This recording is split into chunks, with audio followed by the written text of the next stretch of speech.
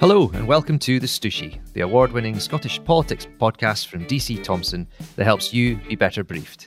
I'm Andy Phillip, and on this episode I am joined by Justin Bowie and Rachel Amery as we return to our weekly look at life beyond the Holyrood politics bubble. We've got lots to go over. Humza Yousaf was back making his first statement as government leader this week since the Easter break. That happened on the same day as the SNP treasurer Colin Beattie was arrested and released in connection with the ongoing finance investigation. Mr Yousaf ripped up or paused some big SNP policies, more of which later. And we've got some fresh polling, which underlines how hard it's been for the new leader to set a course of his choosing in a difficult context.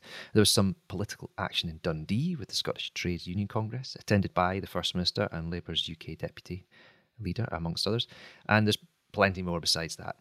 I think we should start with a look at the changes ordered by the First Minister this week before we listen to something more about the potentially controversial policies still coming down the line. One in particular about much more tough, highly protected marine protection policy, which people who live across Scotland's coastal communities and islands are getting a bit exercised about. Justin, to start with, you picked out three big things which the new SNP leader has had to basically start again. Yes, so it was really a proper reset from Humza Yousaf this week. I suppose one of the biggest ones to start with would be the deposit return scheme. So for people unaware, the deposit return scheme is sort of an environmental recycling initiative where customers, when they go to shops, will have to pay more for single-use containers, so cans and bottles and glass, and they get their 20 pence back when they take them to return points. So in principle, quite a kind of well-intentioned scheme, but the problem is businesses have argued that it's going to up their costs. They are unhappy that it's not aligned with the UK. The UK scheme is going to come in at a later date. They've said that there's been a lot of uncertainty around this as well. So Humza Yousaf has said that instead of going live in August, this is now going to be sort of kicked down the can until next March. Now, given the Greens who have been steering this through Parliament, were insistent it would come out in August, it's kind of a bit of an admission of defeat, but businesses might be happy that there's a sense they're being listened to. The next one is the National Care Service. So the plan to sort of bring all care services into sort of one centralised body, almost similar to the NHS. That again has been criticised by key stakeholders who kind of argue that there's no guarantee it's going to improve service. It's maybe going to become a bit too, national instead of local people being able to make local decisions. There's going to be a sort of pause on that. That's going to be consulted on again. And the final one is the plans to restrict alcohol advertising. This was still very much at the consultation stage. The consultation had just finished. But basically a lot of whiskey firms and drinks firms argued that this would really hurt their ability to advertise and to promote their products. And in Scotland, when you think of whiskey brands, you think Johnny Walker, for example, having a kind of very much a kind of experience place where you can go and you can drink and you can sample products. Big firms were very unsure how this was going to work. The worst case scenarios where places couldn't promote themselves on their billboards and outside their premises, that seemed quite unlikely, but there was still a concern that this would be very, very restrictive. So yeah, those were the three big policies we've seen a change to, or at least a kind of delay or a pause, or in the case of alcohol advertising, we're going back to the drawing board, as the First Minister said. So very much sort of a reset on things that were quite central to Nicola Sturgeon's legacy and policy agenda. Yeah, all of those things felt in some way that they were a long time coming, especially the bottle deposit scheme, which there's not been a week gone by without someone saying that this is going to be really bad. I mean, things like companies saying we're just simply not going to operate in Scotland anymore. There was some really apocalyptic claims about the impact it would have on business. I mean, you're also looking at more of the reaction on that and about the counting up the costs of this policy. Whether you agree with the policy in principle or not, the way it's been handled it's causing some anger. I mean, what kind of sense are you getting about the long-term financial legacy of this mishandled kind of lead-in? Well, some businesses I've been speaking to have pointed out, they were preparing, so they were kind of, getting ready to implement this. So that's had costs. Some have maybe taken legal advice, for example, to argue, Is it fair for the government to implement this? Is there any way around it? Do we have to comply?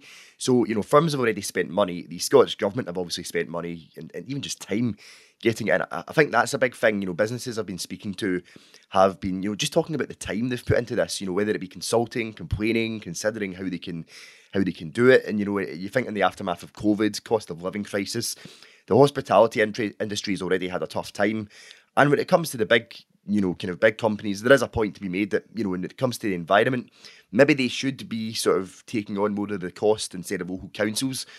But when it comes to smaller businesses, a lot of them are already struggling. And it's not just businesses who've been complaining. Obviously, the opposition in Holyrood don't like it. You'd expect that. But the SNP's Fergus Ewing, who has become a very strong critic of the party, in many respects has been absolutely scathing about the scheme. He warned a while back it could turn into a catastrophe.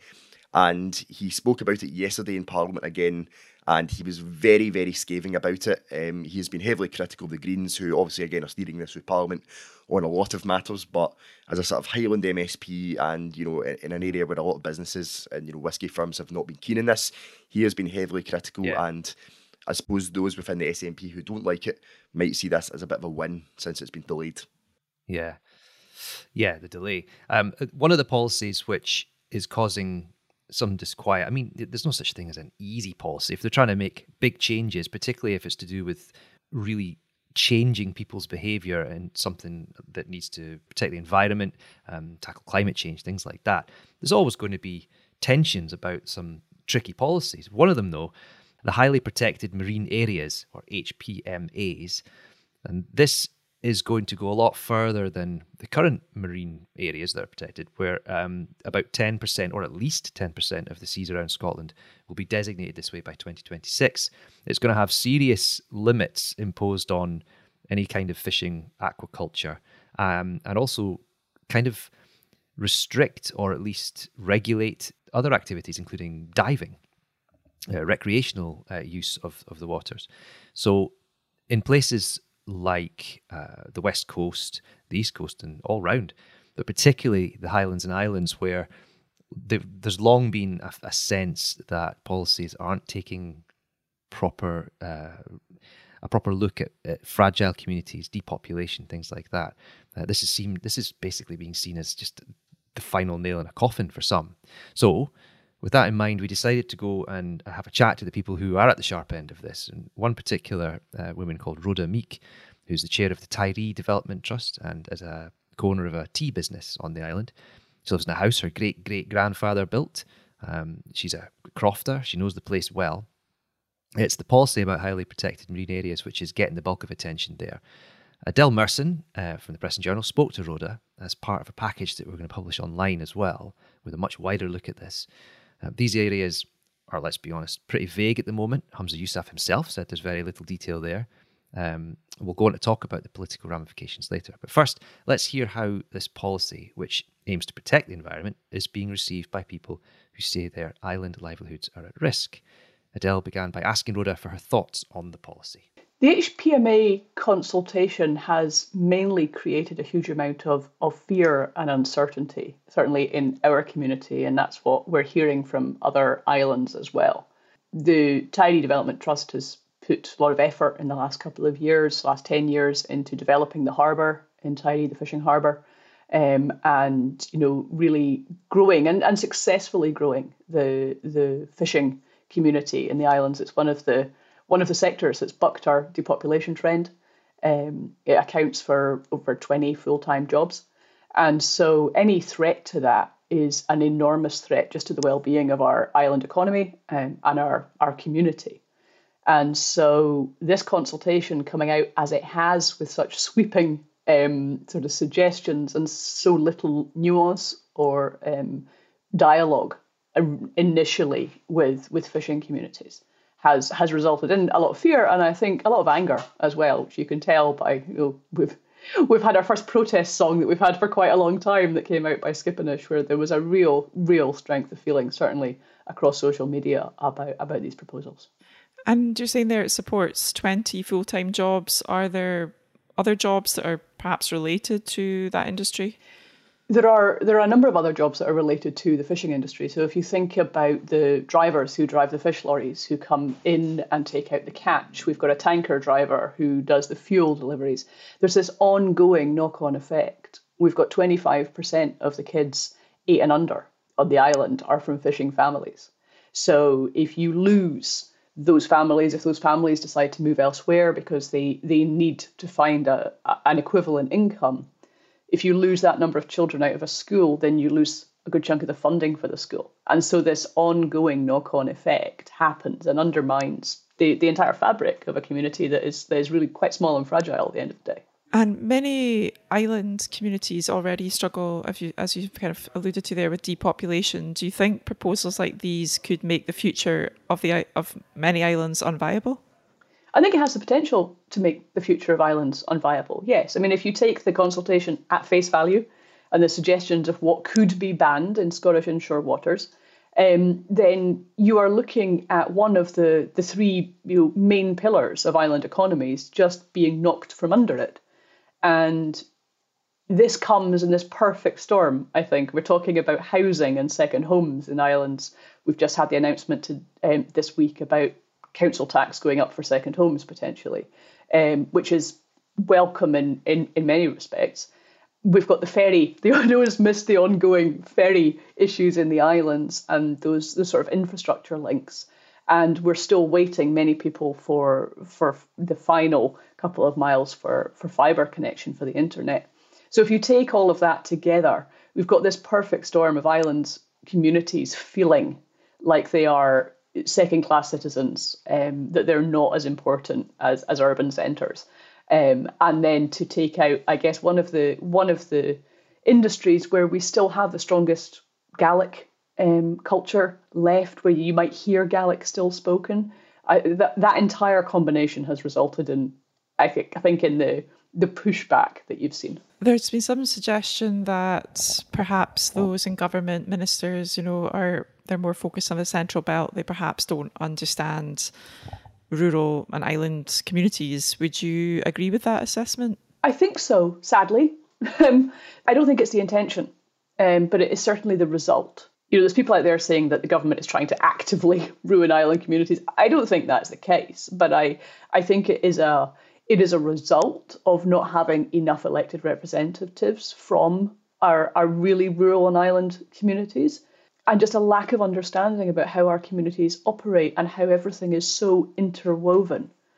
And one of the great frustrations, I think, particularly around this HPMA consultation, is that we see so much top-down suggestions, which are done in a way which are very hard to parse. I mean, just trying to read through that consultation and understand it and respond in a helpful way, it was incredibly inaccessible.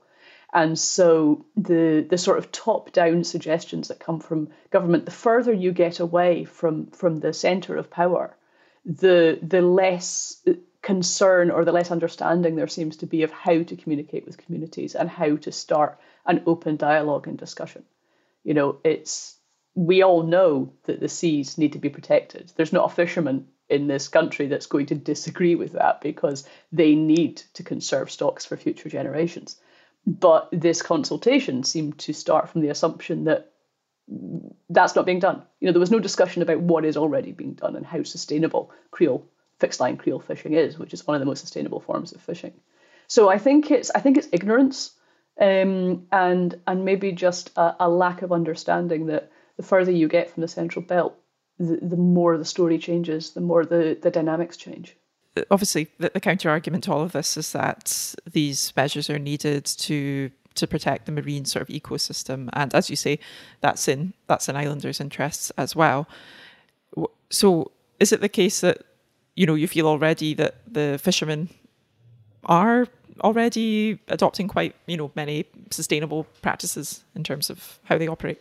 I can certainly speak for the Tiree fishermen, having, I've learned a lot about fishing in the last month or so, and they are operating as sustainably as they can right now. And they would, I think, all fishermen would be open to discussions about how to better conserve and help future stocks. It would be ridiculous not to.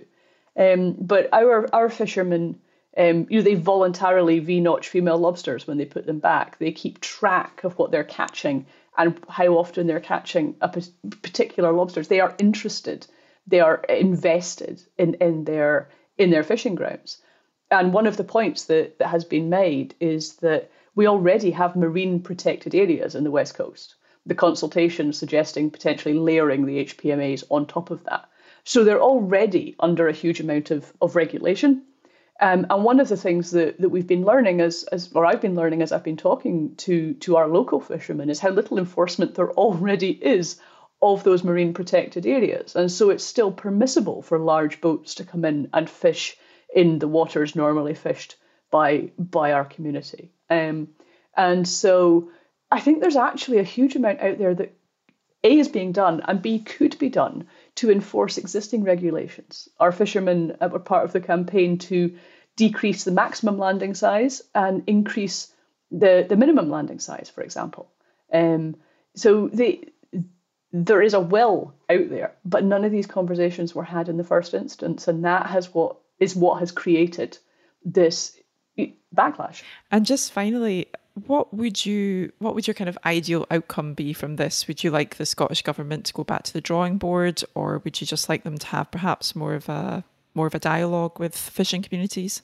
There has to be a dialogue to start with, and I think there needs to be some honesty. And the reality is, people have been saying, "Oh, there's no firm proposals yet." No, there aren't, and that's part of the problem actually, because you have nothing left to react to apart from worst case scenario. I think there has to be a root and branch overhaul of how these consultations are carried out, just in terms of accessibility for the communities they affect. What I would like to see, and what I think our local fishermen would like to see, is the government saying, do you know what, we did this the wrong way round. We need to commit to 10% of Scottish waters being treated as highly protected marine areas. We also understand that your communities could be hugely impacted. How can we work together? That's where we should have started. And that was Rhoda Meek speaking to Adele Merson there about what is proving to be quite a controversial subject. We were reporting earlier this week as well about one former SNP MSP he had a central Scotland seat, but he's from the Western Isles originally, and he quit the SNP after 35 years, saying that this proposal is the final straw. Angus MacDonald, who's from the Isle of Lewis originally, he even goes as far as saying that there has to be a new Highlands and Islands party to represent the interests that he thinks are getting ignored. I mean, all of this was floating around the sort of political debate at the Scottish Parliament this week. The First Minister's Questions, which is on Thursday, a lot of this was raised as well. Rachel was in the chamber to watch it all happen. Humza Yousaf was asked about these proposals as well, and he didn't really. I don't think he gave the most confident assertion that this is a nailed-on policy at this stage. Yeah, it was quite a disruptive FMQs this week, with lots of cheers and jeers from all across the chamber for Humza Yousaf. And you were saying there that you're not sure if it would be nailed in stone. And given what we've seen in this week about other proposals being paused, perhaps we will see the same thing here. Who knows? Because it seems to be that Humza Yousaf is quite keen to try and move away as much as possible now from the previous government, which, let's remember, he was very central too. So it seems to be trying to put a wedge, trying to sort of say this is a new government, a new start for the SNP and the Green Party here in Holyrood. In terms of the fishing policy, though, he was really reluctant to make it sound as though he had a set idea about what it means, almost to the point where he was saying that the policy is so vague that no one needs to worry about it at all, which begs the question, what's it for? What are people being consulted on if there's no criteria and there's really not any clarity on where these areas would be? I think that's part of the problem as well with Rhoda saying that she feels that there's maybe a disconnect between the Highlands and Islands, and there's a forgottenness for those communities, and that perhaps plays into that as well. There is that vagueness that no one's entirely sure what is going on, and that I think does sort of create more of that divide for those communities who do feel that they are just being forgotten about, aren't they? So I mean, it wasn't the only thing happening at First Minister's Questions. Justin, you sort of touched on this earlier. someone who Humza Yousaf referred to as my good friend, Fergus Ewing, not entirely sure I believed what he was saying there, but he went absolutely tonto on the backbenches about all kinds of different things. And one of them, he really does not like the SNP's coalition with the Greens. Right? There's no news there. Everyone knows that that's the case. But he was going a lot further this time. Tell us a little bit about the colour. Well, the subject of oil and gas, which is obviously very prominent a lot of weeks in Scottish politics, was very much at the fore yesterday. Outside the chamber, you had sit-in protest, essentially, people standing in tables because they couldn't get into the chamber. So you had people basically saying the SNP aren't doing enough on oil and gas to move away from it quickly. They aren't doing enough to protect workers. But inside the chamber, you had Fergus Ewing arguing that the SNP need to rely more on oil and gas. And I think there's a sense on the SNP backbenches that, I remember during the leadership campaign, the tail wagging the dog, if that's the correct phrase, was used to describe the SNP and Greens relationship. And there's maybe a sense that the Greens are very much dictating this move away from oil and gas from the SNP. So Fergus Ewing was basically referring to it as a form of economic masochism. So essentially, self-sabotage to move away from oil and gas at the rate we're doing.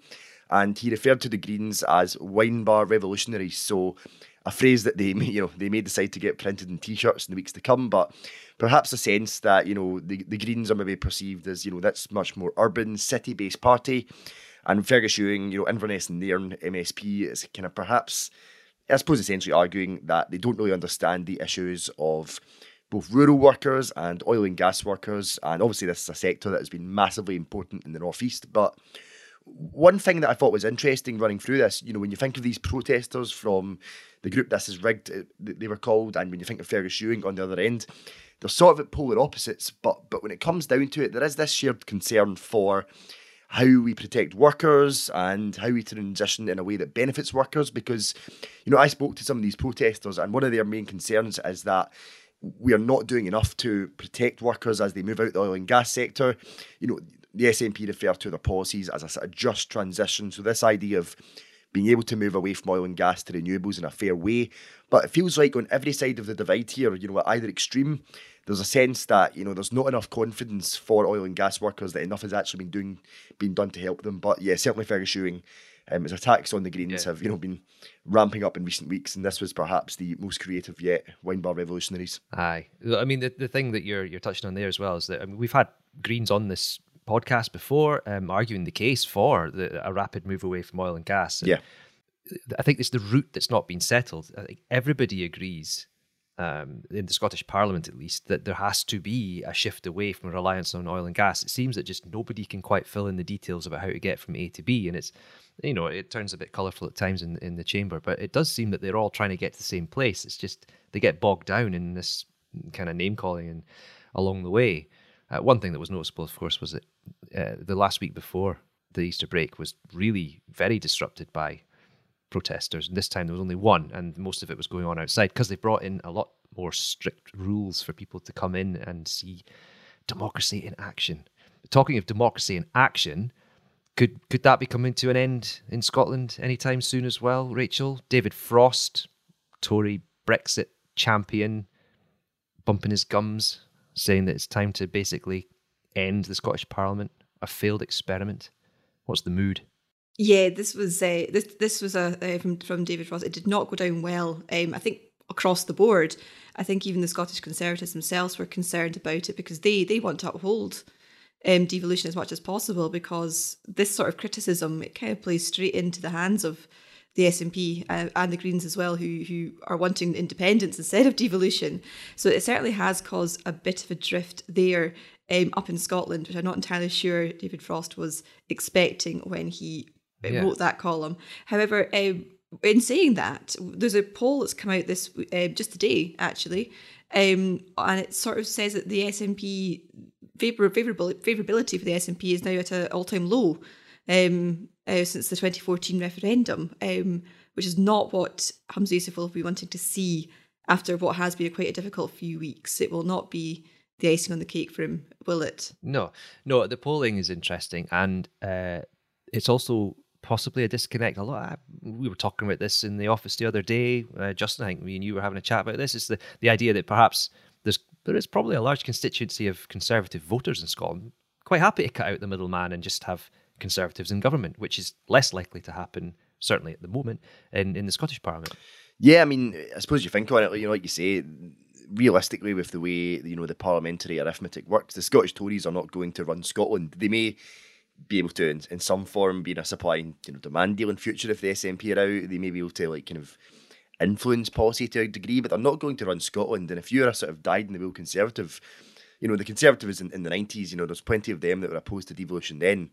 And I'm sure there are some now that, maybe David Frost is sort of saying the quiet part out loud, where it's like, well, if we want a Conservative government, the best way to deliver that is to get it at Westminster. And obviously Westminster, there's plenty of devolved powers, but when it comes to health, education, justice, areas that the Conservatives are sort of always going on about in Scotland, there's not really any way for the Conservatives to run that up here. And there's perhaps a sense as well, even if the SNP get booted out, down the line, there's probably a chance they're going to get in again. It's almost like the reverse of the independence argument, where the SNP might argue, no matter how many times Labour get in, at some point, it's going to go back Conservative. And there's perhaps the reverse of that up here, where if you're a Conservative, the best way to get Conservative government is the UK.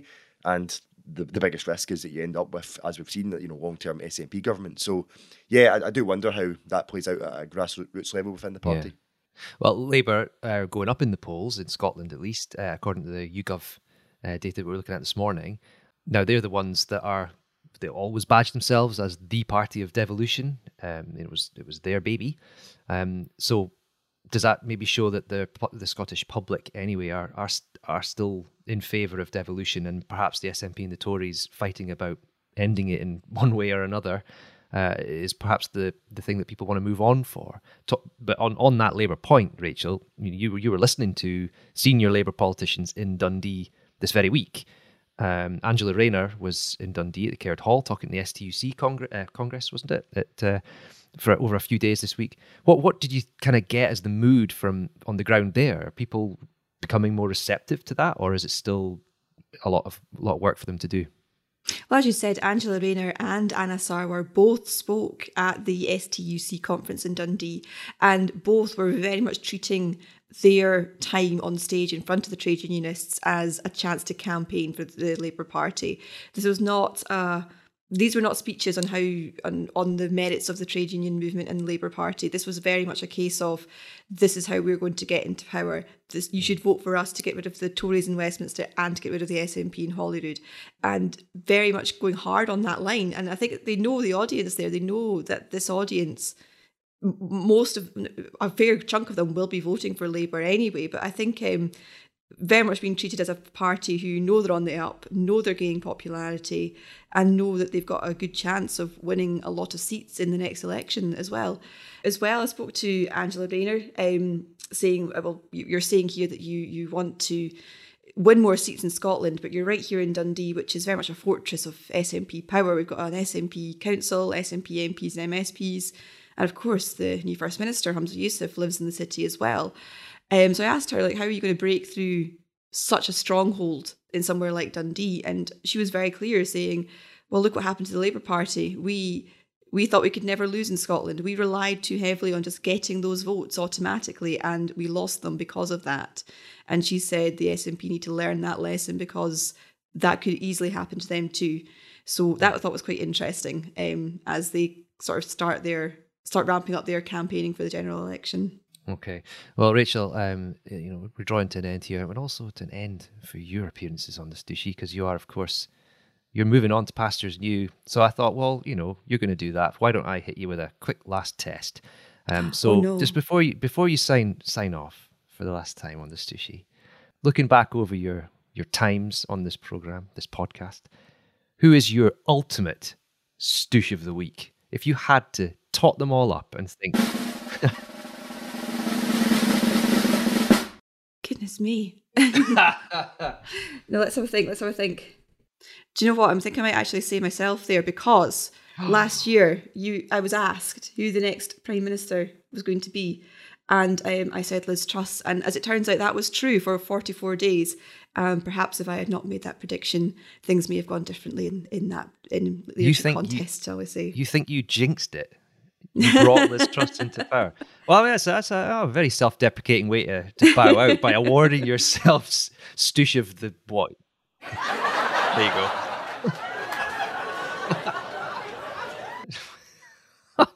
There you go. Anyway, I'm sure everyone who's familiar with this programme will be sad to hear that the end of Rachel's dulcet pressure tones. That's it for this week, and it is with a heavy heart we say goodbye to Rachel Amory as well. But thank you to her for all her appearances on the Stooshy, and to Adele Merson and our guest Rhoda Meek, to Justin Bowie and producer Morven McIntyre, having fun with the sound effects in the background. And of course to you for listening. We'll be back next week, but until then, pick up a paper or log on to the Courier, the Press and Journal, and all of our news brands so that you can be better briefed.